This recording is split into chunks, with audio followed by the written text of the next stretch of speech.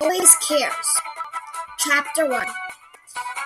Mrs. Dacha Weingarten was pushing her carriage as she waited in line to visit the Lubavitcher Rebbe.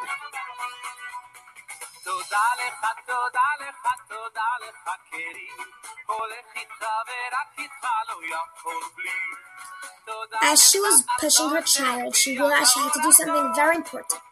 She figured she would keep her eye on the carriage as she went. For a few seconds, she took her eyes off the carriage. When she looked back, she was so surprised, frightened, scared, worried, all different kinds of feelings, because what she saw scared her. There was a man with his head buried in the carriage. She could not see who it was, and she was so worried.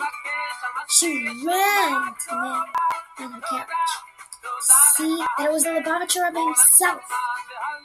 She was so surprised, and she didn't know what to say.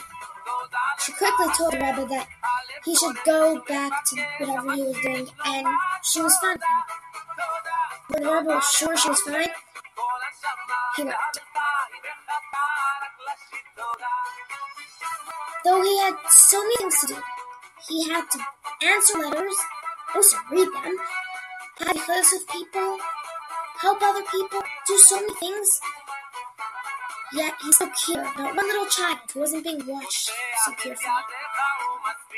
And look how special our Talmidei Chachamim, Tzaddikim are.